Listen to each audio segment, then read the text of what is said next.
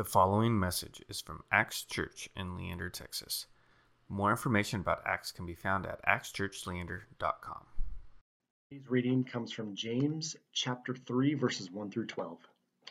Not many of you shall become teachers, my fellow believers, because you know that we who teach will be judged more strictly. We all stumble in many ways. Anyone who is never at fault in what they say is perfect, able to keep their whole body in check. And when we put bits into the mouths of horses to make them obey us, we can turn the whole animal. Or take ships as an example. Although they are so large and are driven by strong winds, they are steered by a very small rudder, wherever the pilot wants to go. Likewise, the tongue is a small part of the body, but it makes great boasts. Consider what a great forest is set on fire by a small spark. The tongue also is a fire. It's a world of evil among the parts of the body. It corrupts the whole body, sets the whole course of one's life on fire, and is itself set on fire by hell. All kinds of animals, birds, reptiles, and sea creatures are being tamed and have been tamed by mankind. But no human being can tame the tongue. It is a restless evil full of deadly poison. With the tongue we praise our Lord and Father, and with it we curse human beings who have been made in God's likeness. Out of the same mouth come praise and cursing. My brothers and sisters, this shall not be. Can both fresh water and salt water flow from the same spring? My brothers and sisters, can a fig tree bear olives, or can a grapevine bear figs? Neither can a salt spring produce fresh water. I love playing Jenga. Jenga's like one of those games that just never gets old, right? And I used to love playing with my family together. It was always so much fun. And there's always this exhilaration of whether or not these pieces are going to fall over or not, right? And I feel like Jenga is one of those things that I feel like was sort of new in kind of my generation and started getting even bigger. Even in today's culture, when you go out to a restaurant or you go somewhere else and they have all these outdoor games and stuff. They have Connect 4, and then they have these giant Jenga blocks that even grown adults would play. And some of you guys are probably watching me right now, hoping or maybe waiting to see when this Jenga tower is just going to fall over, right? Because whenever you play this game Jenga, it's you never hope for the other person to keep the tower growing, right? And to always keep building up to it, right? You're always hoping that they would be the ones that would mess it up and that it would fall over, right? That's just not how the game plays. And part of the strategy of the game is to try to find here, the most vulnerable pieces that you just poke and prod and kind of mess with. And, today during our message, we're going to talk about this share life, but we're also going to break it down just a little bit in talking about how we share life with one another in our conversations with each other. And I really think that as we talk about sharing in constructive conversation versus destructive conversation, I think of Jenga. And whenever I read James chapter 3, and quite frankly, all of James, I think so much of Jenga.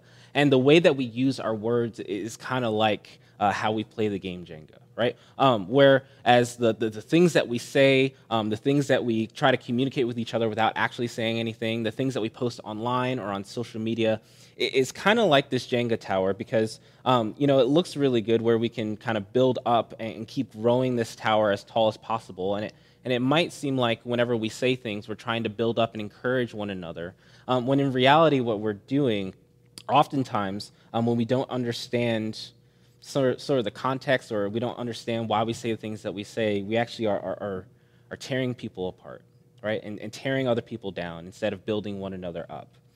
And I think that's so important for us to be able to talk about as Christians because James talks about it in his letter. And something that I read really interesting about the way that we have relationships with one another. According to the Gottman Institute, did you know that it takes at least 5 positive comments or interactions to make up for just one negative comment or interaction? So whether you're in a relationship with someone else, whether you're a friend to someone else, that it takes 5 positive things in order to make up for just one negative thing that you say. That's pretty incredible, right? And the way that James talks about the way that we use our words and how we use our tongue specifically, he says our words kind of guide our lives, kind of like how a horse has a bit in his mouth, and when you move the bit, it also turns the entire horse. Or our words are as powerful as a small rudder that's attached to a ship, that whenever you control the rudder, you control the entire ship. And Jesus also talks about the way that we use our words and where it kind of stems from sort of either a good place or from a really negative place. And this is what Jesus says: "For no good tree bears bad fruit, nor again does a bad tree bear good fruit. For each tree is known by its own fruit. For figs are not gathered from thorn bushes, nor are grapes picked from a bramble bush. The good person out of the good treasure of his heart produces good, and the evil person out of his evil treasure produces evil. For out of the abundance of the heart, his mouth speaks." And we're going to talk about James, and we're going to talk about just kind of the context overall of the letter that James had written.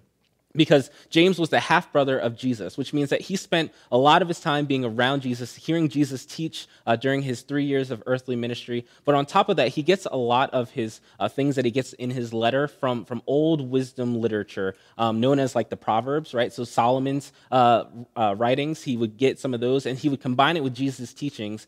And what he was sharing with this church that was growing in Jerusalem during this time was, look, we can't believe in Jesus and then say that we're doing something completely different than what Jesus wants us to do, right? What's important for us to realize is that James saw a disparity between how Christians believed in Jesus and how they lived their lives, right? There was this hypocrisy that was happening not only in Jerusalem, but also what was happening even in our time as well, right? We see a lot of this disparity about how we as Christians, and I'm saying we including myself as well, how we believe in Jesus and how we say we believe in Jesus and how we live our lives. And what James mentions is that with the same tongue, we praise God our Father, right? And with our same tongue, our same mouth, we also curse our neighbor and our enemy, right?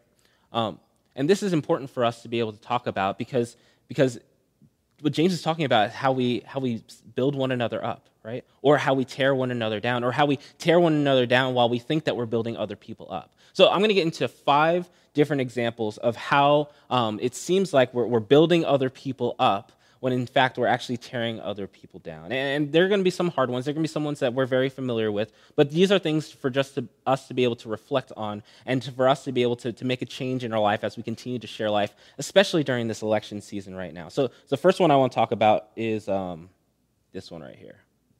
Let's talk about microaggression, right? Microaggression is intentional or unintentional discrimination against an ethnicity, gender, race, or minority group based on situational stereotypes, right? Maybe you've heard of the phrase, you people, right? Maybe you've heard someone else use that phrase against someone else who looks differently than them or is part of a different culture and just automatically just tries to say that in maybe a nicer term. Maybe it's intentional, maybe it's unintentional, but it comes off as tearing down one another. Or another example, like for me, kind of growing up, I always had friends who were Christian and believe in Jesus that would come up to me and look at me and they'd ask, "Can I touch your hair?" That's another example of microaggression because I'm not part of a museum. I am not a pet that you go into a pet store to walk around and pet to just examine and experiment on. Right? And maybe another example is maybe hitting close to home, and maybe women, maybe you've experienced this before, but maybe when guys are at work or they're talking with a lady and maybe they try to say this endearing term that comes off as inappropriate, like using the word sweetheart or honey, right? Those are examples of microaggression as well. And this idea of microaggression, I think James talks about in chapter 2, where he talks about this sin of partiality. He talks about this sin of favoritism, right? That when we use our words to treat others in a different way than we would treat other people based on what they look like, based on their background, based on their social class, we're already committing this sin of favoritism. And James is like, no, I don't want you guys to live that way. That's not what Jesus has commanded us. He commands us to love our neighbors as ourselves, to love our neighbors the way that Jesus has taught us to love our neighbors, that there should be no sin of partiality, that we should continue to care for one another, no matter what they look like, no matter what their background is, no matter what it may look like. And so being able to educate ourselves and understand and have humility to be able to ask questions and being able to learn from one another and their experience as well. And James continues on in chapter 3, and he says this. He says, the tongue is a fire, a world of unrighteousness or injustice that stains the entire body, setting on first the entire course of life. Your whole life is completely changed by the way that you use your tongue and set on fire by hell, right? And so something for us to think about as we are engaging with our neighbors, as we're loving other people, as we're trying to deal with this season right now that we're going through is this question. Are we building up others and lifting up the name of Jesus, or are we tearing others down while lifting up our own egos? All right, so we got microaggression. Let's get to the next one. Let's talk about, this is a very stiff tower. Let's talk about sarcasm. Yeah. This one is, I'm sure you guys are familiar with sarcasm and what it is, but maybe not. Sarcasm is using irony to convey contempt or even anger, right? And we live in a country that feeds off of each other's sarcasm one after another. I mean, if you just go onto Netflix and you find a sitcom and you just watch the first episode, just see how many things of sarcasm can you see, right? It's part of we are bilingual as Americans, right? We are very fluent in using sarcasm, right? And often what sarcasm does is it portrays this sense of insecurity.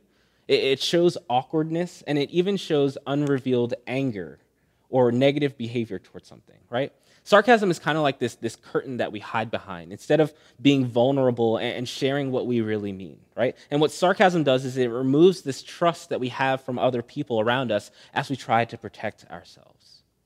All right, so there's sarcasm. We're going to move on next to, let's talk about public shaming, or also cyberbullying as well. And I think this one is so crucial for today's culture. But when we deliberately expose someone in front of others, whether in public or online, we make people feel less than being made in God's image. I just want that to sink in a little bit. That when we deliberately expose someone in front of others, whether in public or online, we make people feel less than being made in God's image. There have been so many times, even over this past week, where I've seen 35 plus comments of people just going back and forth, people who believe in Jesus and are saying all these different things, whether it's talking about politics, something about socioeconomic stuff, or even just some of the silliest things that I've heard, right? All of these arguments and stuff going by. And it makes me think of when Jesus is at the temple and this crowd brings over this woman who was caught in adultery, and they throw her out in front of everybody, and they say, like, she's been blamed in adultery, and they get all their rocks ready, and they're ready to stone this woman. And what Jesus does is he steps in the middle of this situation, in between this woman and the rest of the crowds, and he says this. He says, anyone who is without sin throws the first stone. Anyone who is without sin posts the first comment. Anyone who is without sin tweets the first tweet. Anyone who is without sin sends the first text message. But that doesn't happen with our church. So let's keep moving forward with that. All right, let's talk about passive aggressiveness, which I just did. I'm definitely at fault for that. Passive aggressiveness is another one. And I think it's different from the way we use sarcasm, because where sarcasm is quick and it stings, passive aggressiveness is more dull, but it still hurts the same, right? So if you've ever been a part of maybe saying backhanded compliments, or maybe when you're at work and your boss tells you to do something, but you don't want to do it, or you don't really agree with it, so you kind of take your time kind of moseying on doing it, or you procrastinate, or maybe you give really poor excuses for why you can't do it. Or maybe another example is for married couples, when you say, I'm fine, and you don't act like you're fine. Right? That's another example of passive aggressiveness. And again, it's kind of like sarcasm, where we kind of hide behind this curtain and we do different things because we are saying one thing and we're actually covering it up with doing another thing as well, right? And then lastly, I want to talk about this one is, Gossip. This is a big one. Gossip has been the whisper of the devil throughout all time in history. Right? Think back to the garden where the serpent is going to Eve and he whispers to Eve, he said, "Did God really say?" Right? Satan has been gossiping about God throughout all time and all history. And it's continued to grow and it's continued to be more creative. Even now, when we think about gossip in our lives, maybe we think about these creative ways that we talk about other people, right? Maybe it's screenshots that we send to other people, right? Maybe it's those prayer circles that you get together with and you share and you try to pray over each other when in reality, kind of deep in your heart, you're kind of wondering what's actually happening with that person. Or maybe it's those inappropriate Facebook stalking times when you're trying to look up someone and see what's going on in their life because you were just talking about that person, right? Or maybe it's those non-judgment verbal cues that you give to someone across the room because someone else said something that just was totally offsetting or off-put. And here's the big thing about gossip is oftentimes we try to justify ourselves. We try to say things in order to cover up that we actually are gossiping. Or we're saying, "Oh, no, we're just talking about what happened," right? But here's the reality, is that there is no such good thing. There's no such thing as good gossip, right? And what James is trying to do in chapter 3 is give us a better way for us to be able to share life with each other. And he keeps going on past what Grant Carey had just read, and he says this, "But if you have bitter jealousy and selfish ambition in your hearts, do not boast and be false to the truth. This is not the wisdom that comes down from above, but is earthly, unspiritual, and demonic. For where jealousy and selfish ambition exist, there will be disorder and every vile practice. But the wisdom from above is first pure, then peaceable, gentle, open to reason, full of mercy and good fruits, impartial, without favoritism, and sincere or authentic. And a harvest of righteousness is sown in by peace by those who make peace." You see, words have an effect on us, right? I think for years now we've already dismissed this phrase that sticks and stones may break my bones, but words can never hurt me. We know that that's completely false. But we have to understand that words also have power because the God of the universe who created the entire universe, the way that he created it was through words. He spoke things into existence and things happened, right? And if we're made in God's image, then that means that our words also have power as well, right? And maybe they don't have power for us to be able to speak things into existence, but maybe what they do is that they create these opportunities for love and mercy and compassion with our words. Maybe our words can create these moments of forgiveness and mercy to those who maybe have wronged us. Maybe we can create opportunities for us to ask for forgiveness and humility for us to be able to learn and to grow with our neighbors. Maybe it's creating these positive relationships with other people rather than tearing them down, right? And Jesus says this as he's gathering up his people and his crowd for start of ministry. He says this, "Blessed are the peacemakers, for they will be called sons and daughters of God." So Acts, what would it look like if our words offered more peace than chaos to a world that only knows how to destroy itself? Because as children of God, we are called to be peacemakers, yes, even during an election season, right? We're called to be peacemakers even when the other side is making fun of someone else with a fly on their head, right? Even when it seems like the rest of the world is against us. Because the beauty of the gospel is that Jesus Christ, God's Son, when he was on the cross and the rest of the world was against him, he spoke forgiveness into our lives, to the rest of the world's lives. And he says this, he says, "Father, forgive them, for they don't know what they do." And so we're going to get into a time of confession and absolution. And we're going to have a moment of time for us to be able to just think about maybe some of the things that I listed, or maybe some other things in our life that maybe we've said to our friends or to our families or to people who think differently than us.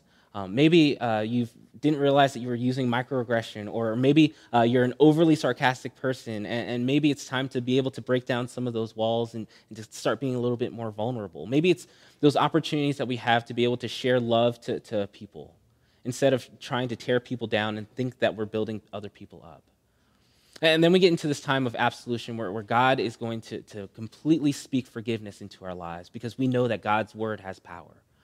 And instead of a Jenga block that looks like this, instead what Jesus is going to do is he's going to break down every part of us and give us a new opportunity to start over again. And we are going to pray that God is going to continue to build us up as we continue to build one another up. Thank you for listening to this podcast from Acts Church in Leander, Texas. Feel free to share this message with others and stay connected with us at actschurchleander.com.